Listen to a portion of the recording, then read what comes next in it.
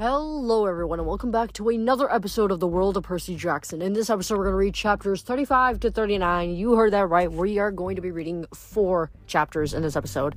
I have been listening to everyone's requests and obviously since it is summertime, there's going to be a lot more, there was a lot of anticipated wait to see if I would post more than once. Unfortunately, I do have yet again, a busy schedule, but I will try my best to make longer episodes like this, so you guys won't even need maybe more than one upload per week. So yeah, this episode we will be reading chapters 35 to 39. A quick recap of on the previous episode of chapters 33 to 34. The crew, Jason, Piper, Hazel, Leo, and Frank, are all now trying to find Diocletian's scepter that is apparently haunted by Diocletian, a former son of Jupiter, and it will be interesting to see what will happen as they split up in the town of Split. So now we're going to read chapter 35, Jason. Jason first saw the angel at the ice cream cart. The Argo II had anchored in the bay along with 6 or 7 cruise ships as usual. The mortals didn't pay the trireme any attention, but just to be safe, Jason and Nico hopped on a skiff from one of the tourist boats so that they would look like part of the crowd when they came ashore. At first glance, Split seemed like a cool place. Curving around the harbor was a long esplanade lined with palm trees. At the sidewalk cafes, European teenagers were hanging out, speaking a dozen different languages and enjoying the sunny afternoon. The air smelled of grilled meat and fresh-cut flowers. Beyond the main boulevard, the city was a hodgepodge of medieval castle towers, Roman walls, limestone townhouses with red-tiled roofs, and modern office buildings, all crammed together.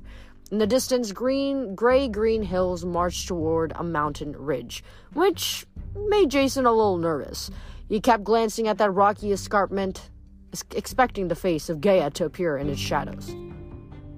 Nico and he were wandering along the esplanade when Jason spotted the guy with the wings buying an ice cream bar from a street cart. The vendor lady looked bored as she counted the guy's change. Tourists navigated around the angel's huge wings without a second glance. Jason nudged Nico. "Are you seeing this?" "Yeah," Nico agreed. "Maybe we should buy some ice cream." As they made their way toward the street cart, Jason worried that this winged dude might be a son of Boreas the Northwind. At his side, the angel carried the same kind of jagged bronze sword the Boreads had, and Jason's last encounter with them hadn't gone so well. But this guy seemed more chill than chilly. He wore a red tank top, Bermuda shorts, and Huarache sandals. His wings were combinations of russet colors, like a bantam rooster or a lazy sunset. He had a deep tan and black hair, almost as curly as Leo's. "He's not a returned spirit," Nico murmured, "or a creature of the underworld." "No," Jason agreed. "I doubt they would eat chocolate-covered ice cream bars." "So what is he?" Nico wondered. They got within 30 feet, and the winged dude looked directly at them. He smiled, gestured over his shoulder with his ice cream bar, and dissolved into the air. Jason couldn't exactly see him, but he had enough experience controlling the wind that he could track the angel's path, a warm wisp of red and gold zipping across the street, spiraling down the sidewalk, and blowing postcards from the carousels in front of the tourist shops. The wind headed toward the end of the promenade, where a big fortress-like structure loomed. "I'm betting that's the palace," Jason said. "Come on." Even after 2 millennia, Diocletian's palace was still impressive. The outer wall was only a pink granite shell, with crumbling columns and arched windows open to the sky, but it was mostly intact. A quarter mile long and 70 or 80 feet tall, dwarfing the modern shops and houses that huddled beneath it. Jason imagined what the palace must have looked like when it was newly built, with imperial guards walking the ramparts and the golden eagles of Rome glinting on the parapets.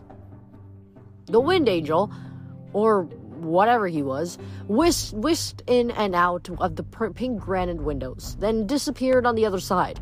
Jason scanned the palace's facade for an entrance. The only one he saw was several blocks away, with tourists lined up to buy tickets. No time for that. "We've got to catch him," Jason said. "Hold on." But Jason grabbed Nico and lifted them both into the air. Nico made a muffled sound of protest as he soared over the walls and into a courtyard where more tourists were milling around taking pictures. A little kid did a double take when they landed, then his eyes glazed over and he shook his head, like he was dismissing a juice box-induced hallucination. No one else paid them any attention. On the left side of the courtyard stood a line of columns holding up weathered gray arches. On the right side was a white marble building with rows of tall windows. The peristyle, Nico said. This was the entrance to Diocletian's private residence. He scowled at Jason. And please, I don't like being touched. Don't ever grab me again. Jason's shoulder blades tensed.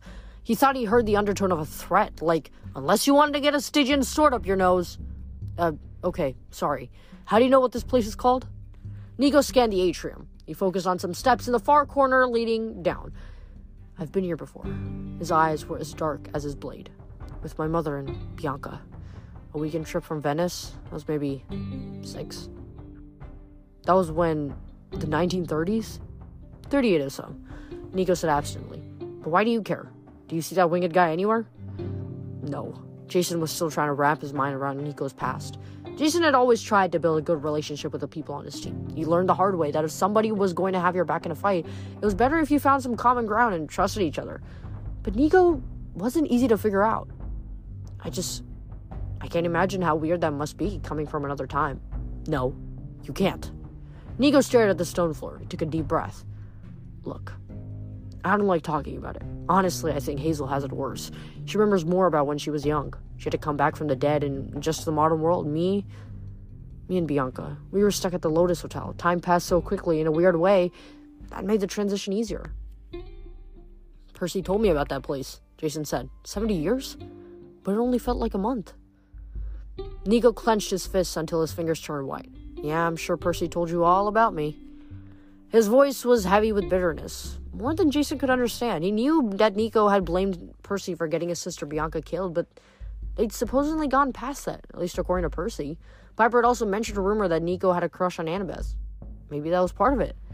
Still, Jason didn't get why Nico pushed people away, why he never spent much time at either camp, why he preferred the dead to the living. He really didn't get why Nico had promised to lead the Argo II to Epirus if he hated Percy Jackson so much. Nico's eyes swept the windows above them. Roman dead are everywhere here. Lairs, Lemirs, they're watching. They're angry. At us? Jason's hand went to his sword. At everything. Nico pointed to a small stone building on the west end of the courtyard. That used to be a temple to Jupiter. The Christians changed it to a baptistry. The Roman ghosts don't like that. Jason stared at the dark doorway. He never met Jupiter, but he thought of his father as a living person. The guy who'd fallen in love with his mom. Of course, he knew his dad was immortal, but somehow the full meaning of that had never really sunk in until now. As he stared at a doorway Romans had walked through thousands of years ago to worship his dad, the idea gave Jason a splitting headache. And over there, Nico pointed east to a hexagonal building, ringed with freestanding columns. That was the mausoleum of the Emperor. But his tomb isn't there anymore, Jason guessed. Not for centuries. Nico said, when the Empire collapsed, the building was turned into a Christian cathedral. Jason swallowed. So if Diocletian's ghost is still around here, he's probably not happy. The wind rustled, pushing leaves and food wrappers across the peristyle. In the corner of his eye, Jason caught a glimpse of movement, a blur of red and gold. When he turned, a single rust-colored feather was settling on the steps that led down. That way, Jason pointed. That winged guy? Where do you think those stairs led? Those stairs lead. Nico drew his sword. His smile was even more unsettling than his scowl. Underground, he said. My favorite place. Underground was not Jason's favorite place. Ever since his trip beneath Rome with Piper and Percy, fighting those twin giants in the Hypogeum under the Colosseum, most of his nightmares were about basements, trapdoors, and large hamster wheels. Having Nico along was not reassuring. His Stygian iron blade seemed to make the shadows even gloomier, as if the infernal metal was drawing the light and heat out of the air. They crept through a vast cellar with thick support columns, holding up a vaulted ceiling. The limestone blocks were so old they had fused together from centuries of moisture, making the place look almost like a naturally formed cave. None of the tourists had ventured down here. Obviously, they were smarter than demigods. Jason drew his gladius. They made their way under the low archways, their steps echoing on the stone floor. Barred windows lined the top of one wall, facing the street level, but that just made the cellar feel more claustrophobic. The shafts of sunlight looked like slanted prison bars, swirling with ancient dust. Jason passed a support beam, looking to his left, and almost had a heart attack. Staring right at him was a marble dust of Diocletian, his limestone face glowering with disapproval. Jason steadied his breathing. This seemed like a good place to leave the note he'd written for Reyna, telling her of their route to Epirus. It was away from the crowds, but he trusted Reyna would find it. She had the instincts of a hunter. He slipped the note between the bust and its pedestal and stepped back. Diocletian's marble eyes made him jumpy. Jason couldn't help thinking of Terminus, the talking statue god back in New Rome. He hoped Diocletian didn't bark at him or suddenly burst into song. Hello! Before Jason could register that the voice had come from somewhere else, he sliced off the Emperor's head, the bust toppled, and shattered against the floor. That wasn't very nice, said the voice behind them. Jason turned. The winged man from the ice cream stand was leaning against a nearby column, casually tossing a small bronze hoop in the air. At his feet sat a wicker picnic basket full of fruit. I mean, the man said, what did Diocletian ever do to you? The air swirled around Jason's feet. The shards of marble gathered into a miniature tornado, spiraled back to the pedestal, and reassembled into a complete bust. The note was still tucked underneath. Jason lowered his sword. It was an accident. You startled me. The winged dude chuckled. Jason Grace, the west wind has been called many things. Warm, gentle, life-giving, and devilishly handsome. But I have never been called startling. I leave that crass behavior to my gusty brethren in the north. Nico inched backward. The west wind? You mean you're Favonius? Jason realized. God of the west wind. Favonius smiled and bowed, obviously pleased to be recognized. You can call me by my Roman name, certainly. Or Zephyros, if you're Greek. I'm not hung up about it. Nico looked pretty hung up about it. Why aren't your Greek and Roman sides in conflict like their other gods? Oh, I have the occasional headache, Favonius shrugged. Some mornings I'll wake up in a Greek chiton when I'm sure I went to sleep in my SPQR pajamas, but mostly the war doesn't bother me. I'm a minor god, you know? Never really been much in the limelight. The to and fro battles among you demigods don't affect me as greatly. So, Jason wasn't quite sure whether to sheath his sword. What are you doing here? Several things, Favonius said. Hanging out with my basket of fruit. I always carry a basket of fruit. Would you like a pear? I'm good. Thanks. Let's see. Earlier, I was eating ice cream. Right now, I'm tossing this quoit ring. Favonius spun the bronze hoop on his index finger. Jason had no idea what a quoit was, but he tried to stay focused. I mean, why did you appear to us? Why did you lead us to the cellar? Oh! Favonius nodded. The sarcophagus of Diocletian. Yes, this was its final resting place. The Christians moved it out of the mausoleum. Then some barbarians destroyed the coffin. I just wanted to show you. He spread his hands sadly. That's what you're looking for, isn't here. My master has taken it.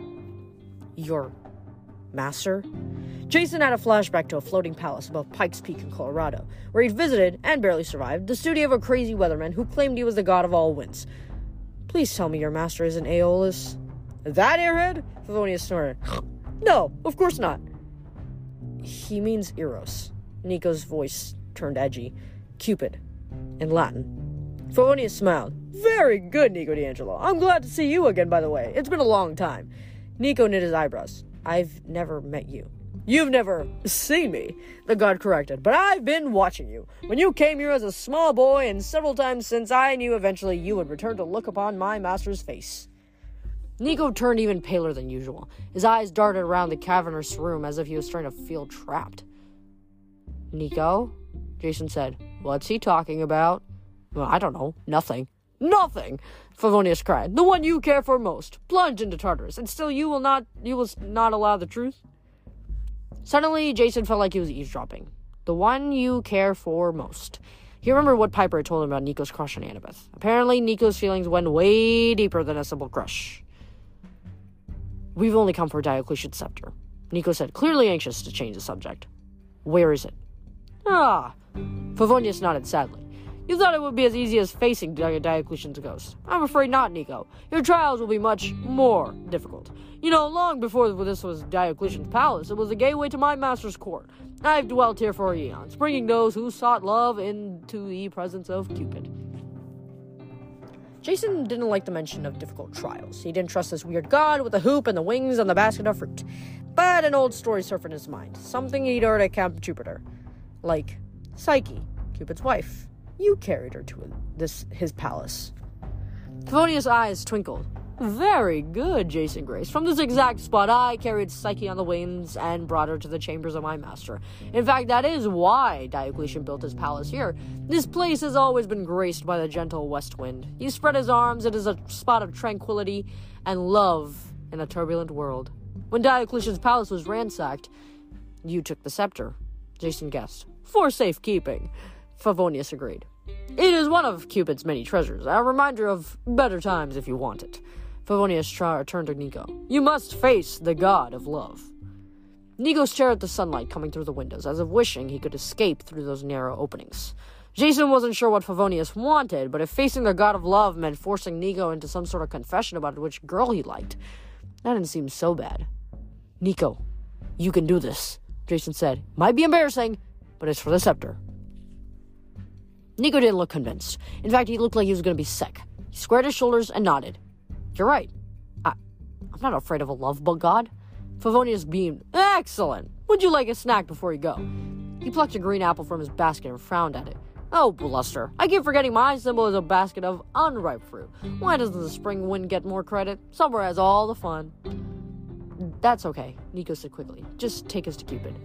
Favonius spun the hoop on his finger, and Jason's body dissolved into air. That's the end of chapter 35. Right after this break, we'll read chapter 36, but overall, that was a pretty lighthearted chapter.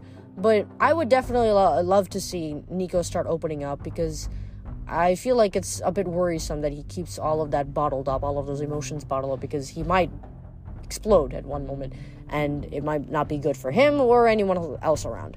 So I really hope that he does find someone that he's able to share his feelings, share his emotions with, because I truly think that for the sake of Nico and for the sake of his happiness, I know that he went through a lot, and I do know that it's going to take a while for him to get over that.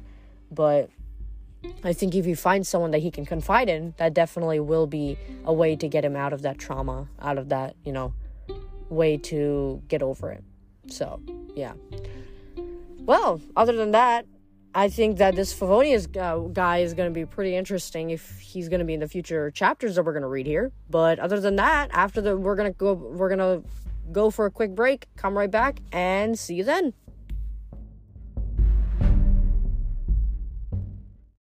When you need mealtime inspiration, it's worth shopping Kroger, where you'll find over 30,000 mouth-watering choices that excite your inner foodie. And no matter what tasty choice you make, you'll enjoy our everyday low prices, plus extra ways to save, like digital coupons worth over $600 each week. You can also save up to $1 off per gallon at the pump with fuel points. More savings and more inspiring flavors make shopping Kroger worth it every time. Kroger, fresh for everyone. Fuel restrictions apply. And we're back from the break, and now we're going to read chapter 36, Jason. Jason had ridden the wind many times. Being the wind was not the same. He felt out of control, his thoughts scattered, his no boundaries between his body and the rest of the world. He wondered if this was how monsters felt when they were defeated, bursting into dust, helpless and formless. Jason could sense Nico's presence nearby. The west wind carried them into the sky above Split. Together they raced over the hills, past Roman aqueducts, highways, and vineyards. As they approached the mountains, Jason saw the ruins of a Roman town spread out in a valley below. Crumbling walls, square foundations, and cracked roads all overgrown with grass, so it looked like a giant, mossy game board. Favonius set them down in the middle of the ruins, next to a broken column the size of a redwood. Jason's body reformed. For a moment, it felt even worse than being the wind, like he'd suddenly been wrapped into a lead overcoat. Yes, mortal bodies are terribly bulky, Favonius said, as if reading his thoughts. The wind god settled on a nearby wall with his basket of fruit and spread his russet wings in the sun. Honestly, I don't know how you stand it, day in and day out. Jason scanned their surroundings. The town must have been huge once. He could make out the shells of temples and bathhouses, a half-buried amphitheater, and empty pedestals that must have once held statues. Rows of columns marched off to nowhere. The old city walls wove in and out of the hillside like stone thread through a green cloth. Some areas looked like they'd just been excavated, but most of the city just seemed abandoned, as if it had been left to the elements for the last 2,000 years. Welcome to Salona, Favonius said, capital of Dalmatia, birthplace of Diocletian, but before that, long before that, it was the home of Cupid. The name echoed as if voices were whispering it through the ruins. Something about this place seemed even creepier than the palace basement in Split. Jason had never thought much about Cupid. He certainly never thought of Cupid as scary, even for Roman demigods. The name conjured up an image of a silly winged baby with a toy bow and arrow flying around in his diapers on Valentine's Day. "Oh, he's not like that," said Favonius. Jason flinched. "You can read my mind? I don't need to." Favonius tossed his bronze hoop in the air. "Everyone has the wrong impression of Cupid. Until they meet him." Nico braced himself against a column, his legs trembling visibly. "Hey, man." Jason stepped toward him, but Nico waved him off.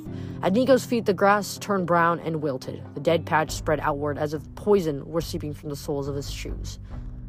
"Ah," Favonius nodded sympathetically. "I don't blame you for being nervous, Nico D'Angelo. Do you know how I ended up serving Cupid?"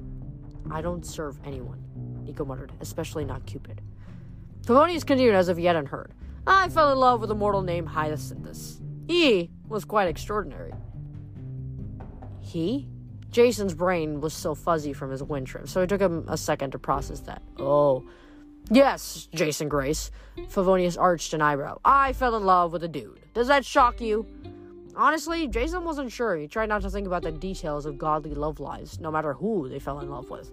After all, his dad Jupiter wasn't exactly a model of good behavior, compared to some of the Olympian love scandals he'd heard about. The West Wind falling in love with a mortal guy didn't seem very shocking. "I guess not. So, Cupid struck you with his arrow and you fell in love?" Favonius snorted.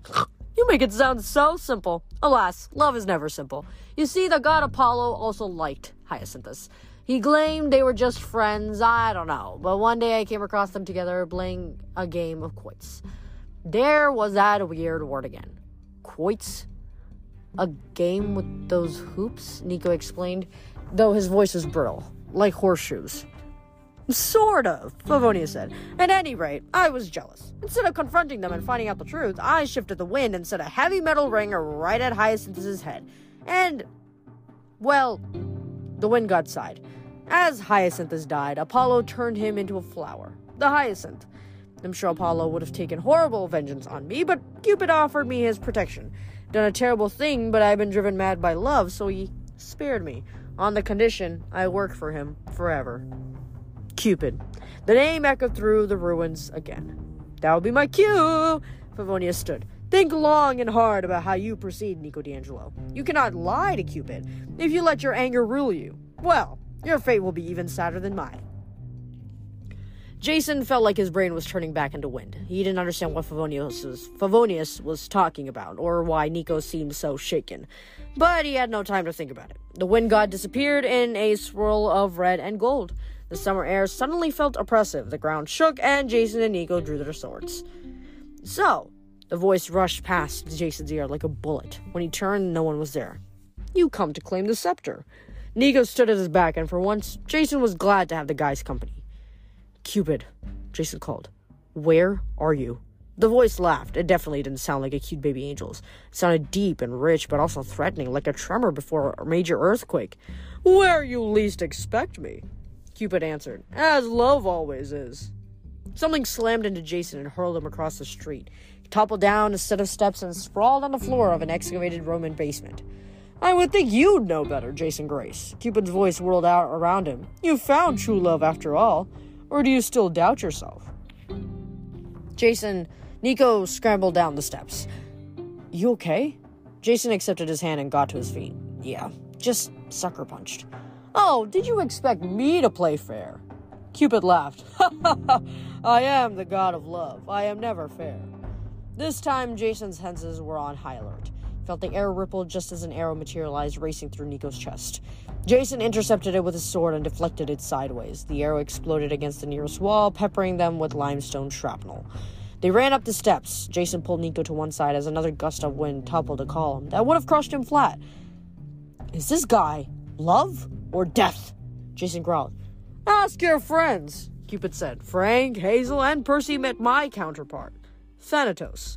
We are not so different, except death is sometimes kinder." "We just want the scepter," Nico shouted. "We're trying to stop Gaia. Are you on the god's side or not?" A second arrow hit the ground between Nico's feet and glowed white hot. Nico stumbled back as the arrow burst into a geyser of flame. Love is on every side, Cupid said, and no one's side. Don't ask what love can do for you. Great, Jason said. Now he's spouting greeting card messages. Movement behind him, Jason spun, slicing his sword through the air. His blade bit into something solid, but he heard a grunt, and he swung again. But the invisible god was gone. On the paving stones, a trail of golden ichor shimmered, the blood of the gods. Very good, Jason, Cupid said. At least you can sense my presence. Even a glancing hit at true love is more than most heroes can manage. So now I get the scepter? Jason asked. Cupid laughed. Ha ha ha! Unfortunately, you cannot wield it. Only a child of the underworld can summon the dead legions, and only an officer of Rome can lead them. But Jason wavered. He was an officer. He was Praetor. He remembered all his second thoughts about where he belonged. In New Rome, he'd offered to give up his position to Percy Jackson. Did that make him unworthy to lead a legion of Roman ghosts? He decided to face that problem when the time came. Just leave that to us, he said. Nico can summon. The third arrow zipped by Jason's shoulder. He couldn't stop it in time. Nico gasped as it sunk into his sword arm. Nico! The son of Hades stumbled. The arrow dissolved, leaving no blood and no visible wound, but Nico's face was tight with rage and pain. Enough games! Nico shouted. Show yourself. It is a costly thing, Cupid said, looking on the true face of love. Another column toppled. Jason scrambled out of its way. My wife Psyche learned that lesson, Cupid said. She was brought here eons ago, when this was the site of my palace. We met only in the dark. She was warned to never look upon me, and yet she could not stand the mystery. She feared I was a monster. One night she lit a candle and beheld my face as I slept. Were you that ugly? Jason thought he had zeroed in on Cupid's voice. At the edge of the amphitheater about 20 yards away, but he wanted to make sure. The god laughed. Ha ha ha! I was too handsome, I'm afraid. A mortal cannot gaze upon the true appearance of a god without suffering consequences. My mother Aphrodite cursed Psyche for her distrust. My poor lover was tormented, forced into exile, given horrible tasks to prove her worth. She was even sent to the underworld on a quest to show her dedication. She earned her way back to my side, but she suffered greatly. Now I've got you, Jason thought. He thrust his sword into the sky and thunder shook the valley. Lightning blasted a crater where the voice had been speaking. Silence, Jason was thinking. Dang, it actually worked. An invisible force knocked him to the ground. His sword skittered across the road. A good try, Cupid said, his voice already distant. But love cannot be pinned down so easily. Next to him, a wall collapsed. Jason barely managed to roll aside. Stop it, Nico yelled. It's me you want. Leave him alone. Jason's ears rang. He was dizzy from getting smacked around. His mouth tasted like limestone dust. He didn't understand why Nico would think of himself as the main target, but Cupid seemed to agree. Poor Nico D'Angelo. The god's voice was tinged with disappointment. Do you know what you want? Much less what I want. My beloved Psyche risked everything in the name of love. It was the only way to atone for her lack of faith. And you? What have you risked in my name? I've been to Tartarus and back, Nico snarled. You don't scare me. I scare you very, very much. Face me. Be honest. Jason pulled himself up. All around Nico, the ground shifted. The grass withered and the stones cracked as if something was moving in the earth beneath, trying to push its way through. Give us Diocletian's scepter, Nico said. We don't have time for games. Games! Cupid struck, slapping Nico sideways into a granite pedestal. Love is no game. It is no flowery softness. It is hard work. A quest that never ends. It demands everything from you, especially the truth. Only then does it yield rewards. Jason retrieved his sword. If this invisible guy was love, Jason was beginning to think how love was overrated. He liked Piper's version better. Considerate, kind, and beautiful. Aphrodite he could understand. Cupid seemed more like a thug, an enforcer. Nico, he called. What does this guy want from you? Tell him, Nico D'Angelo, Cupid said. Tell him you are a coward, afraid of yourself and your feelings. Tell him the real reason you ran from Camp Half-Blood, and why you were always alone. Nico let loose a guttural scream. The ground at his feet split open and skeletons crawled forth. Dead Romans with missing hands and caved-in skulls, cracked ribs, and jaws unhinged.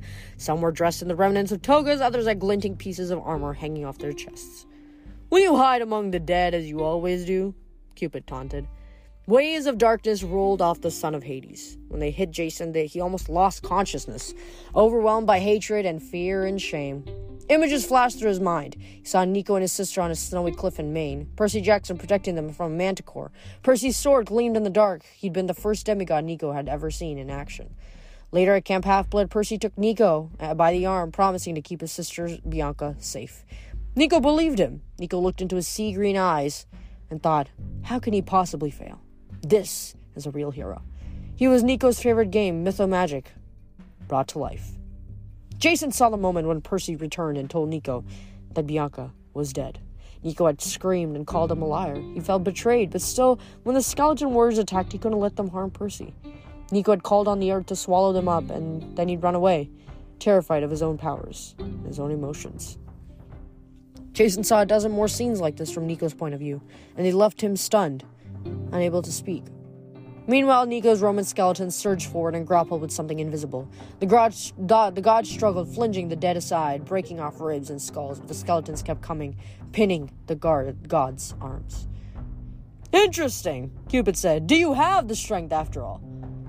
I left Camp Half-Blood because of love, Nico said. Annabeth. She. Still hiding, Cupid said, smashing another skeleton to pieces. You do not have the strength. Nico, Jason managed to say. It's okay. I get it. Nico glanced over, pain and misery washing across his face. No, you don't, he said. There's no way you can understand. And so you can run away again, Cupid chided. From your friends, from yourself. I don't have friends, Nico yelled. I left Camp Half-Blood because I don't belong. I'll never belong. The skeletons had Cupid pinned now, but the invisible god laughed so cruelly that Jason wanted to summon another bolt of lightning. Fortunately, he doubted he had the strength. Leave him alone, Cupid. Jason croaked. This isn't... His voice failed. He wanted to say it wasn't Cupid's business, but he realized it was exactly Cupid's business. Something Favonius said kept buzzing in his ears. Are you shocked?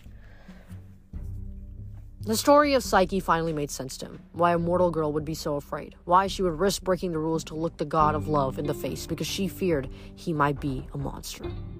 Psyche had been right. Cupid was a monster. Love was the most savage monster of all. Nico's voice was like broken glass. I wasn't in love with Annabeth. You were jealous of her, Jason said. That's why you didn't want to be around her. Especially why you didn't want to be around him. It makes total sense. All the fight and denial seemed to go out of Nico at once. The darkness subsided. The Roman dead collapsed into bones and crumbled to dust. I hated myself, Nico said. I hated Percy Jackson. Cupid became visible. A lean, muscular young man with snowy white wings, straight black hair, a simple white frock and jeans. The bow and quiver slung over his shoulder were no toys. They were weapons of war. His eyes were as red as blood, as if every Valentine in the world had been squeezed dry, distilled into one poisonous mixture. His face was handsome, but also harsh, as difficult to look at as a spotlight.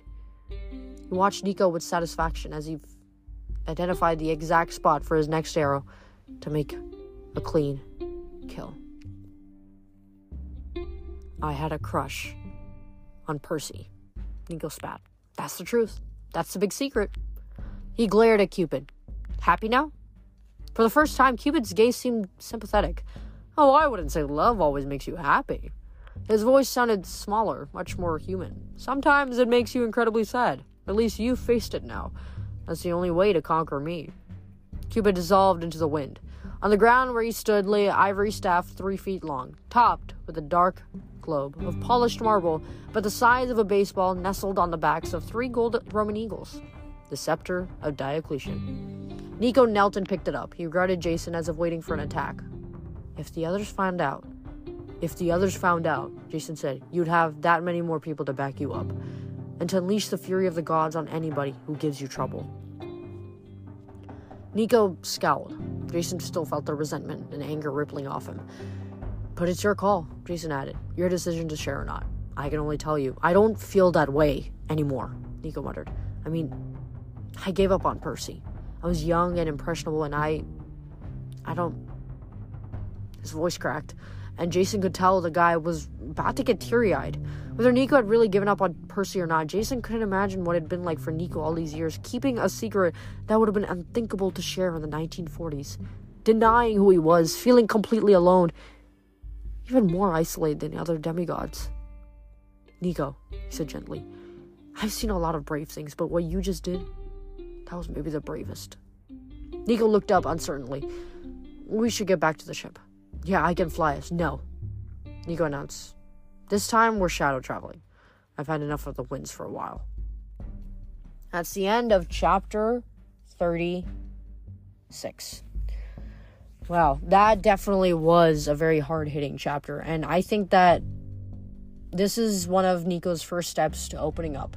And I think that once he slowly starts to let down those walls around his friends and the ones who really truly care about him, I feel like it definitely won't bring him back to how he was before all of this happened, but definitely will make him feel better. And I think that this is just one of the first few steps to that. And I think that I'm really excited to see Nico be able to grow, be able to finally be himself, finally be able to be that mytho-magic nerd that he once used to be. And yeah, although maybe his crush won't exactly work out, but I think that this definitely is one of the best and bravest steps that he's taking, and it can only go up from here. So I think I'm really excited to see that, and really hope that Nico is able to continue on this trajectory and is able to slowly let down those walls and let everybody know what kind of a person he truly is. So yeah, we're going to take yet another short break, and then we'll come back and we'll read chapters 37 and 38 together because they seem relatively short. See you then.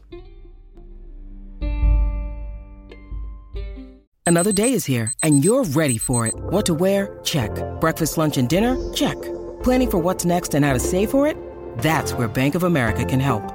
For your financial to-dos, Bank of America has experts ready to help get you closer to your goals. Get started at one of our local financial centers or 24/7 in our mobile banking app. Find a location near you at bankofamerica.com/talktous. What would you like the power to do? Mobile banking requires downloading the app and is only available for select devices. Message and data rates may apply. Bank of America N.A., member FDIC. And we're back from the ads, and now we're going to read chapter 37, Annabeth. Losing her sight had been bad enough. Being isolated from Percy had been horrible. But now that she could see again, watching him die slowly from Gorgon's blood poison and being unable to do anything about it, that was the worst curse of all. Bob slung Percy over his shoulder like a bag of sports equipment, while the skeleton kitten, small Bob, curled up on Percy's back and purred. Bob lumbered along at a fast pace even for a Titan, which made it almost impossible for Annabeth to keep up. Her lungs rattled, her skin had started to blister again. She probably needed another drink of firewater, but they'd left the river Plegathon behind. Her body was so sore and battered that she'd forgotten what it was like not to be in pain. How much longer? She wheezed. Almost too long, Bob called back, but maybe not. Very helpful, Annabeth thought, but she was too winded to say it. The landscape changed again. They were still going downhill, which should have made traveling easier, but the ground sloped at just the wrong angle, too steep to jog, too treacherous to let her guard down even for a moment. The surface was sometimes loose gravel, sometimes patches of slime. Annabeth even stepped around random bristles sharp enough to impale her foot, and clusters of, well, not rocks exactly, more like warts of the size of watermelons. If Annabeth had to guess, and she didn't want to, she supposed Bob was leading down the length of Tartarus' large intestine. The air got thicker and stank of sewage. The darkness maybe wasn't quite as intense, but she could still only see Bob because of the glint of his white hair and the point of his spear. She noticed he hadn't retracted the spearhead on his broom since their fight with the Arai. That didn't reassure her.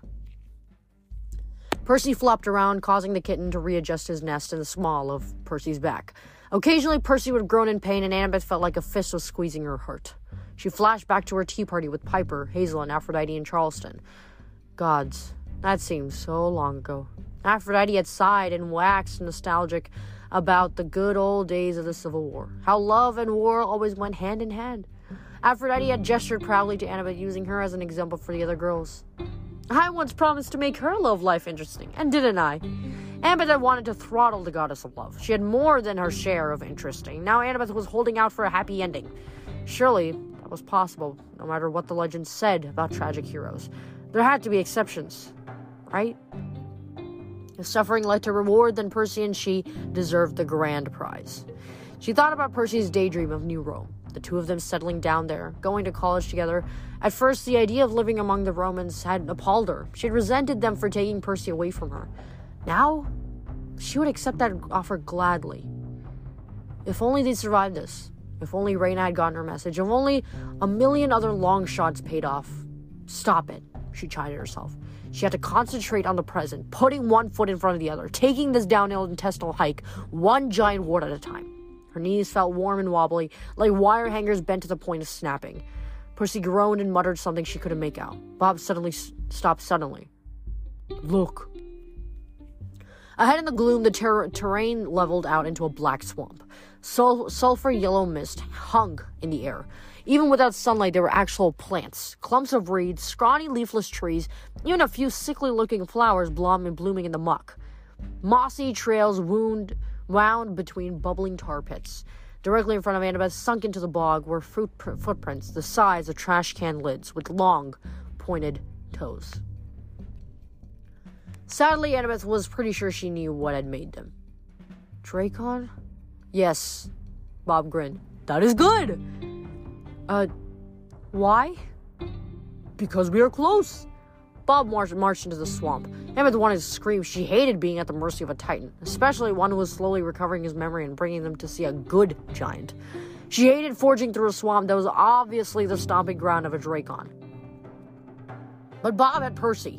If she hesitated, she would lose them in the dark. She hurried after him, hopping from moss patch to moss patch, and praying to Athena that she didn't fall into a sinkhole. At least the terrain forced Bob to go slower. Once Annabeth caught up, she could walk right behind him and keep an eye on Percy, who was mumbling deliriously, his forehead dangerously hot. Several times he muttered Annabeth, and she fought back a sob. The kitten just purred louder and snuggled up. Finally, the yellow mist parted, revealing a muddy clearing like an island in the muck. The ground was dotted with stunted trees and wart mounds. In the center loomed a large, domed hut made of bones and greenish leather. Smoke rose from a hole in the top. The entrance was covered with curtains of scaly reptile skin, and flanking the entrance, 2 torches made from colossal femur bones burned bright yellow. What really caught Annabeth's attention was the Dracon's skull. 50 yards into the clearing, about halfway to the hut, a massive oak tree jutted from the ground at a 45-degree angle. The jaws of a Dracon's skull encircled the trunk, as if the oak tree were the dead monster's tongue. Yes, Bob murmured. This is very good. Nothing about this place felt good to Annabeth. Before she could protest, small Bob arched his back and hissed. Behind them, a mighty roar echoed through the swamp, a sound Annabeth had last heard in the Battle of Manhattan. She turned and saw the Dracon charging toward them. That's the end of chapter 37. Pretty short chapter, but pretty intense as well. We'll have to see what happens with this Dracon, and whether it's going to be able to recognize Bob and kind of look at Annabeth and Percy in a good light for some time until they're able to get out of all of this. But yeah, the amount of torture that all of these demigods go through in general, it's just insane. It's crazy. Just, you know, when you visualize them going through this much torture, it's almost like it's just like, how could anyone actually physically be able to go through this? You know, mentally, physically. They're just great people. I really do hope, just like how Annabeth said, I really do hope that all of these demigods get some peacetime. I feel like when it comes to demigods, they don't want any rewards like gold, money, none of that. They just want to have a moment of peace where they don't have to fight any monsters, don't have to do anything. Just sit and spend time with their friends. So I'm really hoping for that they come successful out of this war, and, you know, they'll just be able to have some moments of peace, rest, all of that. So yeah. But we're gonna now move on to the next chapter, which is chapter 38, Annabeth. The most insulting part? The Dracon was easily the most beautiful thing Annabeth had seen since she'd fallen to Tartarus. His hide was dappled green and yellow like sunlight through a forest canopy. Its reptilian eyes were Annabeth's favorite shade of sea green, just like Percy's. When its frills unfurled around his head, Annabeth couldn't help but think what a regal and amazing monster it was that it was about to kill her. It was easily as long as a subway train, its massive talons dug into the mud as it pulled itself forward, its tail whipping from side to side. The Dracon hissed, spitting jets of green poison that smoked on the mossy ground and set tar pits on fire. Filling the air with the scent of fresh pine and ginger, the monster even smelled good. Like most Dracons, it was wingless, longer, and more snake-like than a dragon, and it looked hungry. "Bob," Emmett said, "what are we facing here?" "Maeonian Dracon," Bob said. "From Maeonia." More helpful information. Emmett would have smacked Bob upside the head with his own broom if she couldn't lift it. "Any way we can kill it?" "Us?" Bob said. "No." The Dracon roared as if to accentuate the point, filling the air with more pine ginger poison, which would have made an excellent car freshener scent. "Get Percy to safety," Annabeth said. "I'll distract it." She had no idea how she would do that, but it was her only choice. She couldn't let Percy die, not if she still had the strength to stand. "You don't have to," Bob said. "Any minute." Roar! Annabeth turned as the giant emerged from his hut. He was about 20 feet tall, typical giant height, with a humanoid upper body and scaly reptilian legs, like a bipedal dinosaur. He held no weapon. Instead of armor, he wore only a shirt stitched together from sheep hides and green spotted leather. His skin was cherry red, his beard and hair the color of iron rust, braided with tufts of grass, leaves, and swamp flowers. He shouted and challenged, but thankfully he wasn't looking at Annabeth. Bob pulled her out of the way as the giant stormed toward the Dracon.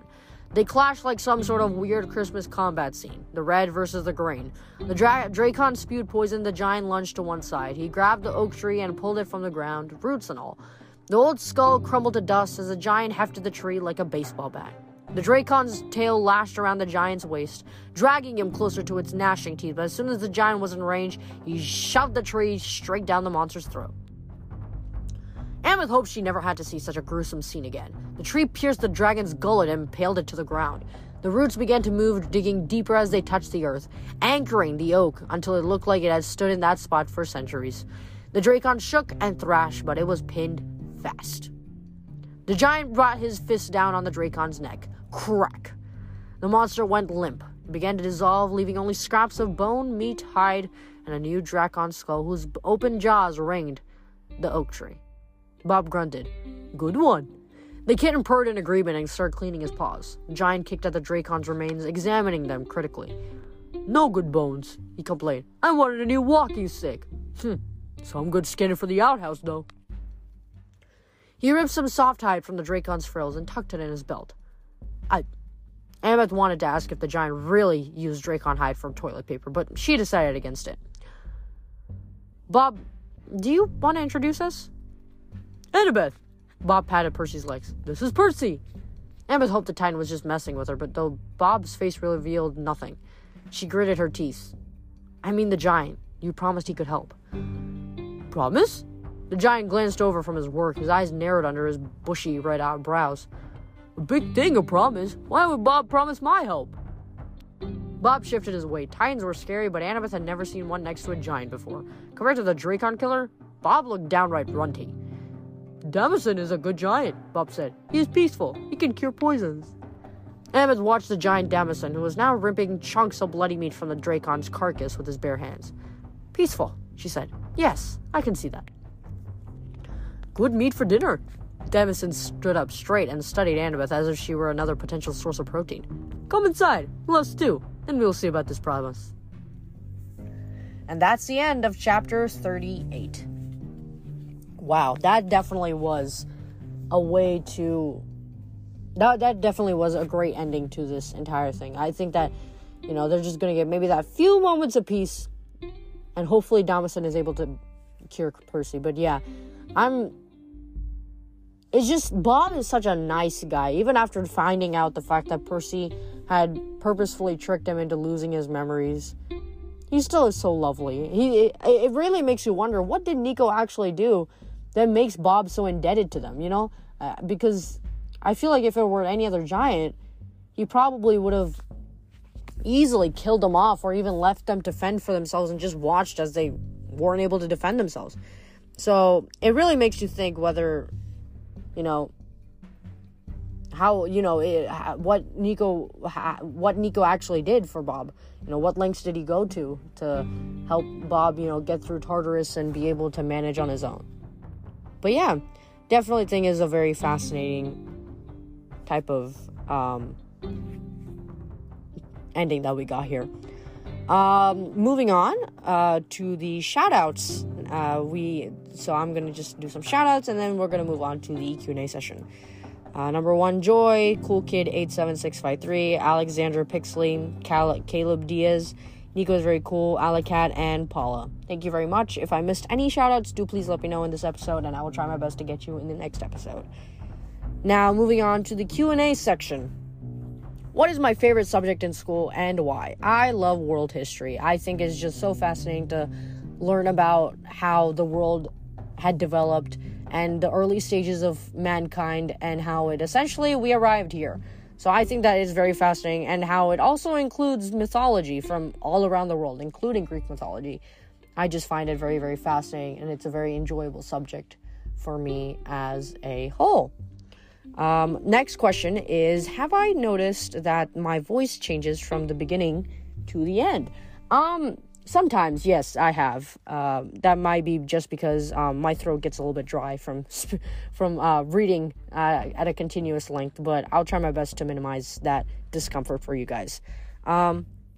Next question is, favorite Harry Potter character? Either Dumbledore or Snape, Severus Snape. I just love those two. They're just very funny and just great. And especially in the movies, the actors, the casting was just perfect. I really loved it.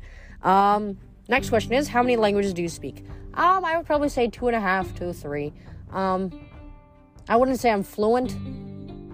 That's why I give the 2.5. But I can speak it pretty well. It can get me around. Next question is, what's the reason for supporting the Patreon? That's a great question.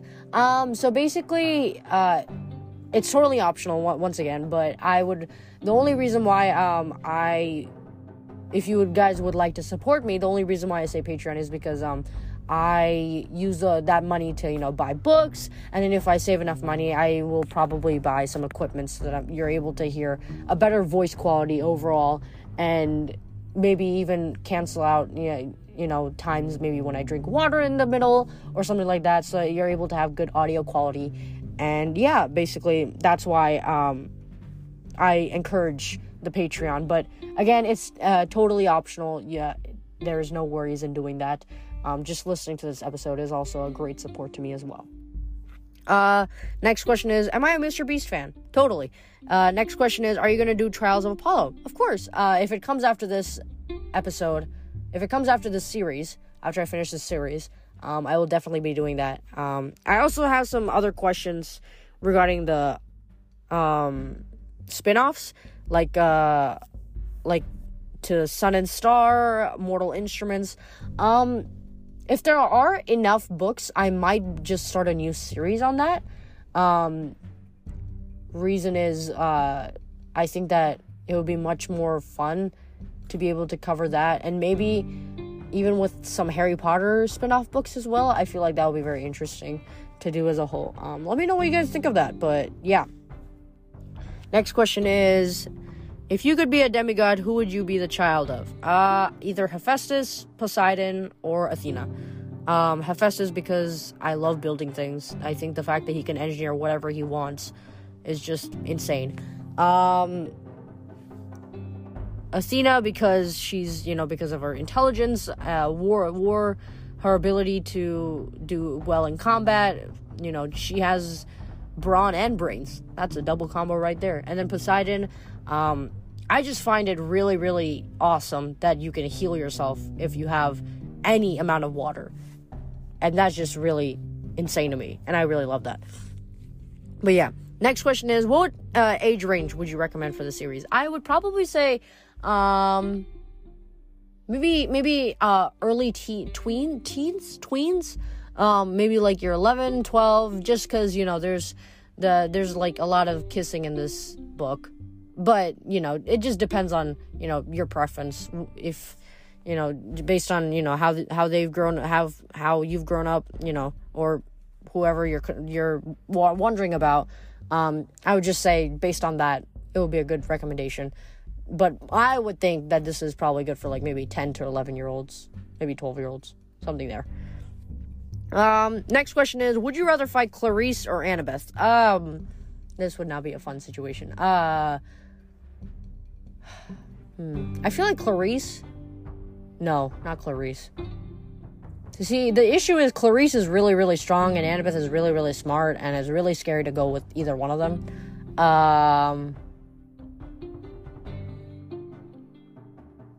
I guess I would go with Clarice. Maybe. We'll see. I think I do Clarice because I don't know. I feel like maybe I could run faster than her and I could just escape somehow. But yeah. Plus, Annabeth's got her invisible cap, so that'd be incredibly scary. Yeah, probably Clarice. I feel like it'd be easier to run away from her. But yeah. Next question is, what weapon would you like to use? Definitely something like Riptide would be pretty cool. I am a huge bow and arrow fan too. I do love learning. I would love to learn how to do the bow and arrow. But yeah, those two would be my top weapons, I'd probably say. Will I ever make a YouTube channel? I'm not sure. Who knows? I think maybe in the future, if I'm like, if this reaches like, 1 million views or something, I might make a YouTube channel. But for now, not right now. Not yet. Maybe in the future, though. Sometime. Do I post on any other platforms? Not really. Same thing with YouTube. I probably maybe make one if, I do it on, I make it, some kind of challenge or something. But we'll see. But definitely, I am leaning towards having some type of platform. I think it would be really cool. Let's see. How many books do I have? So I buy books when I finish the book, and then I get the next book. So I read my books online on a digital reader. So as soon as I'm done with one, I just buy the next one. So yeah, that's how that works. So I don't know how many books I have, but I have as many books as that this current book is, The House of Hades. Is that 20? 13? I don't know. But yeah, that's that. Next question is, what monster, titan, god, giant would you wipe the mind of? Easily Gaia. I feel like this entire problem would not exist if Gaia just never knew it existed either. So, just wipe her entire mind from ever since eons ago. Maybe this entire thing wouldn't have happened. Next question, favorite couple, Percy and Annabeth. Percabeth is the cutest ones. They're obviously, they have some relationship goals, but that doesn't mean Frank and Hazel and Jason and Piper are not also amazing couples. They are. They just come in second, tied. But yeah, that's it for all of the questions. If you guys have more questions, do please let me know. I hope you guys enjoyed this episode as much as I did. And until next week, I hope you guys have a great rest of the week and stay safe and stay out of boredom.